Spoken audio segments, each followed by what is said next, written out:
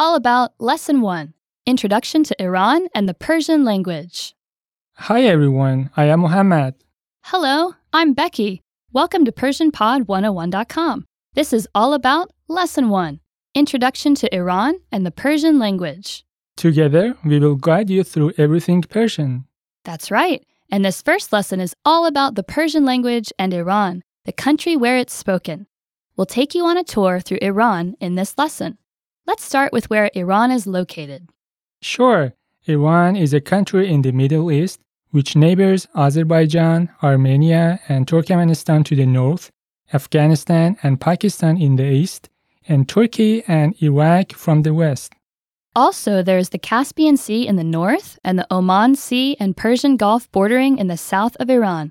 So, Mohammed, is it true that Iran has hot weather because of its deserts?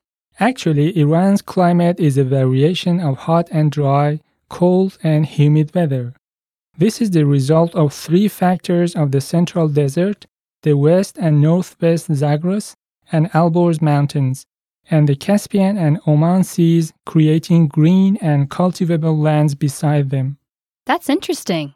One more question. Is Islam the main religion of Iran, like most other Middle Eastern countries?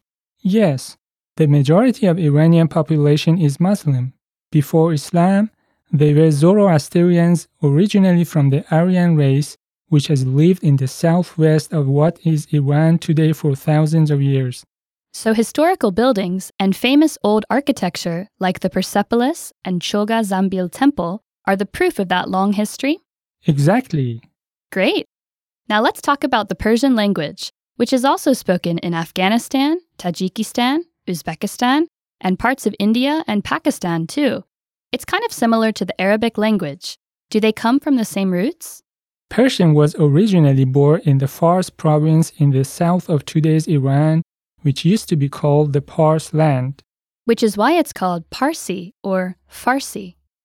They even had their own writing system, which developed in different stages. If I remember correctly, it was originally in the Hakhamaneshi era, around 1500 years ago, when Iranians spoke Persian, right? And they used their own writing system called Cuneiform. Or it's called the Mikhi script, which resembled the shape of nails and was written from left to right. It continued to the Sasani dynasty era when the Persian was called Dari and was spoken by Iran's court, which is called Darbar in Farsi, and the capital people in the east of Iran. Later, it became the Persian name Pahlavi, which was different in the north and south of Iran. In the north, it was called Ashkani Pahlavi, and in the south, it was Sasani Pahlavi, written from right to left. And finally, the new Persian began to be used after the appearance of Islam. The Arabs won in Iran and used the Arabic alphabet for writing Persian to spread and advertise the religion of Islam. A few letters were added to the Arabic alphabet. And that's how today's Persian language came into being. So, Mohammed, can you tell us more about the Persian alphabet letters?